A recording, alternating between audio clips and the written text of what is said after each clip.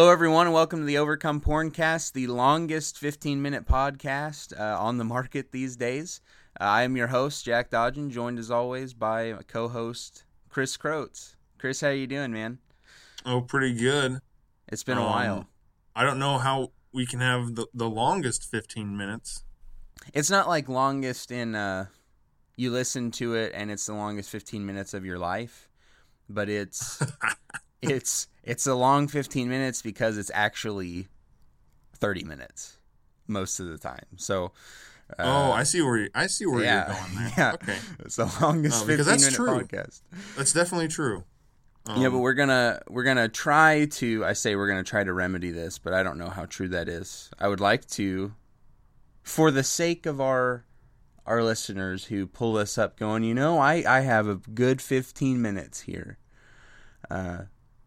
Give them something for 15 minutes instead of 30. I know that we're robbing them of 15 minutes of us, but that's okay. That is true. Dear listener, if you want to hear more of Chris and I talking, go listen to our other podcasts. I mean, we've got like 30.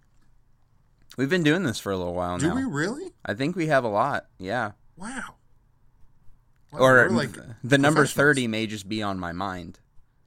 Because I did say 30 minutes a second ago, so I may be lying. I may be completely full of it and not know that I am completely full of it, which is the best way to be, I suppose. Oh, you know what? You want to hear something funny? What's that? You know how I told you before our recording that I was going to start a stopwatch to make sure that we stayed at 15 minutes? Guess who didn't start a stopwatch until a minute in? Oh, this is going to be a doozy. It's a good start. It's a good start. Welcome to the new year, people that are listening. This is the first one of this year, 2017. The world is still spinning. We're all still here, and Chris and I are still going to talk about porn stuff and what you can do to get through it or help others through it. Absolutely. That's what we do. That is what we do. Doesn't matter what year it is. That's right. Still a problem. Still a problem. Still something we want to talk deal with. about. Before we get into what we're going to talk about today, which is how ministers can talk about pornography, and we're going to deal with from the pulpit and from a Bible class. Before we get into that, I saw an interesting article we shared up on the Overcome page the other day that hotel rooms might be having pornography replaced by Netflix. Mm-hmm. Like, Netflix might be closing the door on porn in hotel rooms, which is pretty sweet. Look at that. And it turns out that this is actually, the article said, is a very good thing for hotels. One, from a moral standpoint, but the article didn't really deal with that. But the major thing for hotels is that I think it said somewhere around 70% of people, which means 30% of people don't. I might just have the number 30 in my head today, for some weird reason. But 70% of people are, I know, that a high percentage of people, whenever they have on their bill the added expense that they paid for pornography in their hotel room, will fight it, and the hotel will just cancel it. And so hotels are actually losing money on pornography. Interesting. So it turns out they're pretty happy with Netflix because people aren't ashamed to pay for Netflix, but they are ashamed to pay for pornography and don't want it on record. So at least there's that too, that people still feel ashamed about this stuff for the most part, which is nice. That's good to know. We don't want you to feel horrible, but we want you to feel bad about it, because you should feel bad about it. It's a bad thing to do. But here's how somebody who's a minister can encourage somebody to get out of it without saying things like, I don't know, what are things you've heard ministers say about pornography or helping other people through it that you thought was pretty bad, like a bad way to handle it? Oh, there's so many. I've heard if they would just quit being perverted, then it wouldn't be a problem. I've heard that one. Yeah.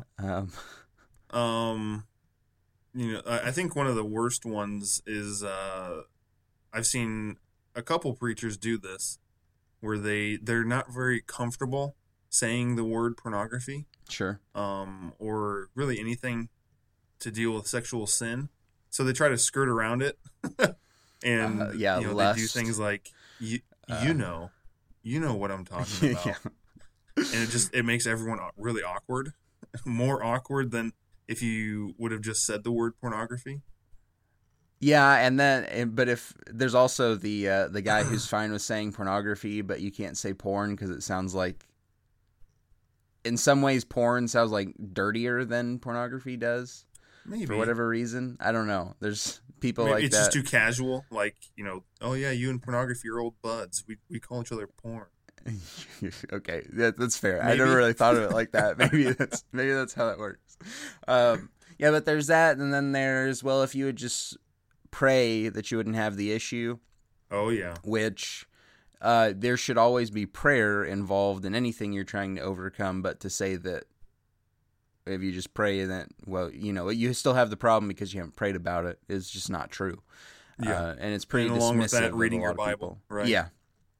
Yeah, if you just read your Bible more and saw that God thinks what you're doing is a sin, that would get you to snap out of it. Like, no, it doesn't quite work that way. So yeah, for those of us who have been there and heard these preachers say these things, it's kind of like, all right, well, then I am out of options because I've definitely been doing that.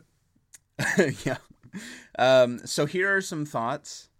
Maybe you have been doing that. Maybe you haven't touched on the issue at all, which Chris and I both encourage you. If you haven't talked about this ever, you need to talk about this to your congregation. There are people in your congregation who struggle with this. I guarantee it. Probably more than you think. Yeah, probably more than you think.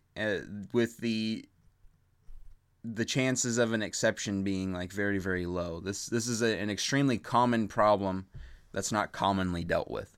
Yeah, that's why we're here.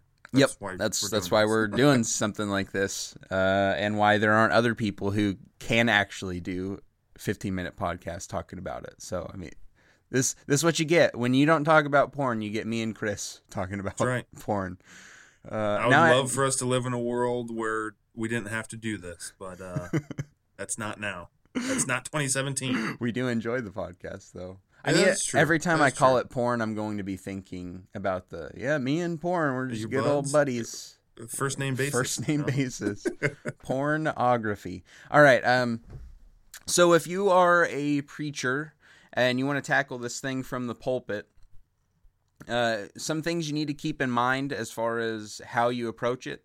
The first one is this. You're going to have kids in your audience.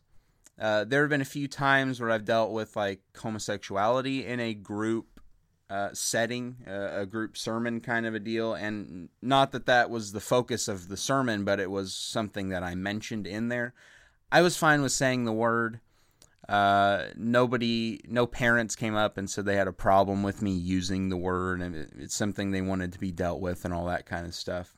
But you do have to keep in mind, like, you can only, you need to be careful that you don't, you don't want these 3-year-old kids going home. Mommy, what's pornography? That's rough.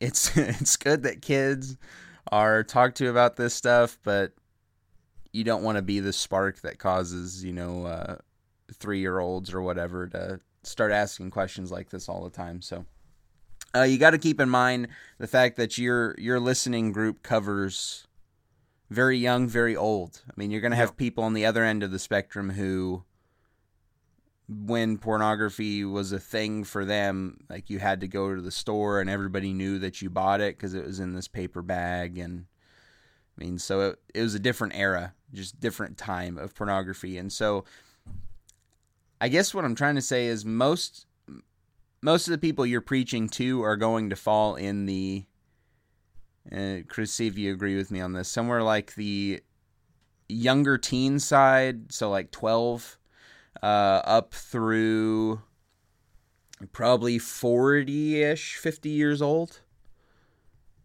Does that seem right to you? Yeah, that's about right. Because and maybe a little older, but a lot of those that are older, it was kind of it wasn't internet. It wasn't an internet type of thing whenever they were here. Mm-hmm. whenever they were here on earth. I don't know what I was thinking when I said that sentence. Uh, whenever they had pornography as a thing, it was a much different way to access it. It was much more difficult and all that stuff. And then anyone Mm-hmm. younger than, I'd say anyone younger than 12, though it does happen. 12 is kind of that point where a lot of kids are exposed. So be aware of the people listening to your sermon when you Yeah. preach about this subject. When you I never preach really thought about about the other end of the spectrum there, Jack, that you just mentioned I about the audience, but it definitely makes sense, and I've definitely got some backlash from the older members of a church for saying, words like pornography or sex or homosexuality, um, because it's just, for a lot of the older generation, those words are taboo. It's right, you just don't talk about those things. This is a church building. right, which is probably part of the feed for why it's not talked about as much. Oh yeah, I'm sure. Not out of not offending that group or something like that, but because it was more of a taboo thing, and so it continued to be kind of a taboo thing, and now we've got this issue that's very much secret, but not secret. Yeah. But we kind of treat it that way. So, when you preach about it, let's talk about this because I know you've spoken on it several times. I've spoken on it a few times in the various places I've been as well. What do you preach about when you preach a sermon on pornography, Chris? Well, what I try to stick to are facts. I try to use the sermon as kind of a jumping off point to start the conversation, to get Okay. people to realize that if they are struggling, that they are not alone. And you can do that just by talking about the facts of how Sure. frequent people use it, of how it has invaded the church and stuff like that, and so they realize, oh, I'm not alone. And then also the people who don't struggle with it, or maybe they have a loved one who struggles with it, it kind of it opens up their mind to realize that this stuff is going on, that it's a problem, and that it needs to be talked about. Yeah. So you're not seeking to. I guess in a lot of sermons, maybe we're trying to solve the issue. Mm-hmm. Like, if the issue is we're preaching to somebody who's not saved, right? Well, we want to solve the issue by showing them here's how you're saved, and at the end, it's kind of a come do that today. Yeah. But that's not really these sermons. It's and I like the phrasing of that. It's the jumping off point. It's the here's this, piggybacking off what we said a second ago. Here's this secret thing, but it's not actually that secret, and let me show you just numbers, numbers of how it is. And it becomes more personal when the person, I think people can understand numbers a little better, like, oh, wow, okay, 60% of people, or all these people are dealing with it, or have seen it, or have this issue.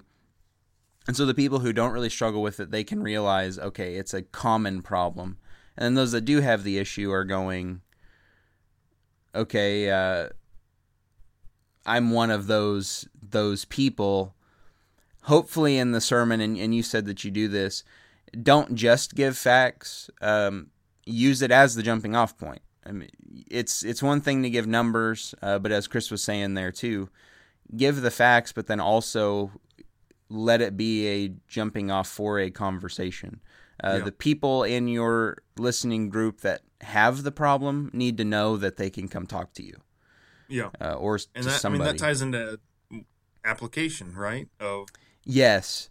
Your application should not be, you can tie this in, but it should not only be, well, just pray more and read your Bible and it'll take care of it, because anything that has an addictive quality to it, there needs to be more than that. There needs to be accountability. There needs to be a conversation about it, and there needs to be confession. So the application of your lesson should be, like I said, it's a jumping off point. If you struggle, come talk to me, or find someone to talk to. Don't keep putting this off thinking that it's going to take care of itself. Because if time has taught you anything, if you're talking to the addict, right? Right. You know that that's a lie. Yeah, and that's, maybe you tie in the subject of pornography into a grander lesson on, Yeah, that's true. like, sins that aren't dealt with, Mm-hmm. and do it that way instead of just focusing on the one thing. Maybe you're afraid of what the backlash might be, or you won't do the topic justice. There are people who are, preachers who are willing to talk about this stuff, no problem. So maybe get somebody else in and have them talk about the subject. But the application to a sermon is one of the most important parts, if not the most important part of the sermon. It needs to be biblical. You need to be leading people in the correct way, but they need to have something to do once they've been given all this information. And when it comes to pornography, don't end with, all right, stop doing it.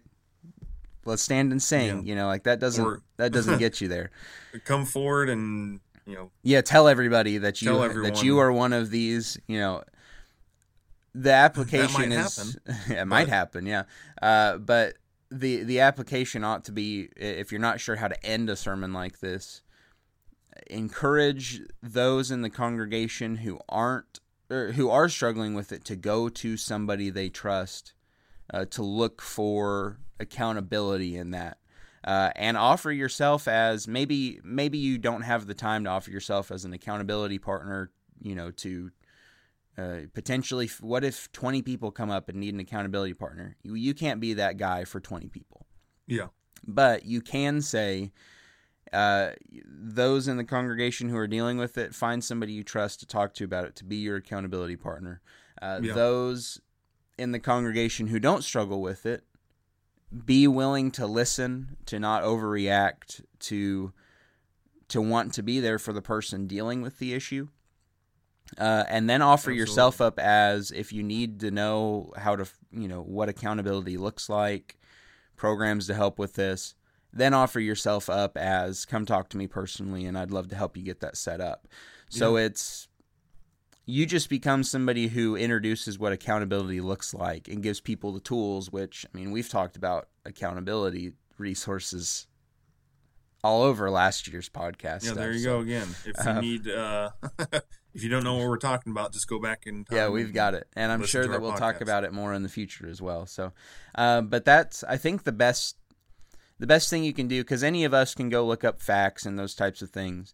When it comes down to the end of the sermon, encourage those who have the problem to go talk to people they trust. Encourage those who don't have the problem to listen, and set yourself up as the guy who is happy to show them accountability and introduce them to some resources. If we're going to keep with the 15-minute thing, we've already blown it, but we're going to go through this one in like a minute or so. So in a Bible class setting, it's pretty similar to what we dealt with. You keep the application the same. You want to encourage this listening and all that kind of stuff as far as the application goes. The difference comes in with the fact that in a Bible class setting, your listening group is more tailored. You can tailor your audience. Only adults, or you can even, say beforehand, maybe do some the week before of, hey, the next week we're going to be tackling this subject. If you would like your teenage son or daughter to sit in on this, realizing that this is going to be an adult conversation, that would be great. Yeah. And it's like, I remember going through high school and doing the every young man's battle and then every young woman's battle thing, and they split the girls and guys up, and then they let the parents know and all that stuff. But we dealt with things that it was taught from a teen boy perspective about dealing with and overcoming those things and all that. So it's, when you're in a Bible class setting, you can kind of narrow in. You don't have to stick to kind of the broad. I guess the sermon is more of a general type of thing, facts, and it's an issue and all that. Whereas Bible class would be more, we know it's an issue. Maybe you have some facts in there, but you deal maybe more practically with it. How does somebody in their 20s and 30s deal with? How does somebody in their teens deal with, pornography and all that? What does confession look like? What does accountability look like? How do you do it? A lot of the things that we tackle on the show, right? Of Yeah. what is this actually, and what is the practical application of it? And maybe you start out with a general sermon, having classes in place to say over the next couple weeks we're going to be studying in, we'll have a teacher for the teens, we'll have a teacher for this group, we'll have a teacher for this group that wants to expand the conversation a little further if you're interested in attending. Maybe you do something like that. So, shameless plug here for ourselves. Just like you had said before with the sermon, if you aren't comfortable doing this, email Jack or myself, because we would love nothing more than to come into a congregation and talk about these things that you might realize that need to be talked about, but maybe you don't have the background, or you're worried about any backlash that might happen to your ministry. Yeah, email us. People can yell at the guest speaker all day long because the guest speaker leaves, so leave. It doesn't matter. Doesn't matter. So if you're not comfortable doing it yourself, get somebody else that that would handle the subject well. But I think that's the biggest thing we dealt with today was when you talk about the subject, from a sermon setting, keep it general. In a Bible class, be more specific, and maybe use the sermon as a launching point for some specialized classes in the weeks following.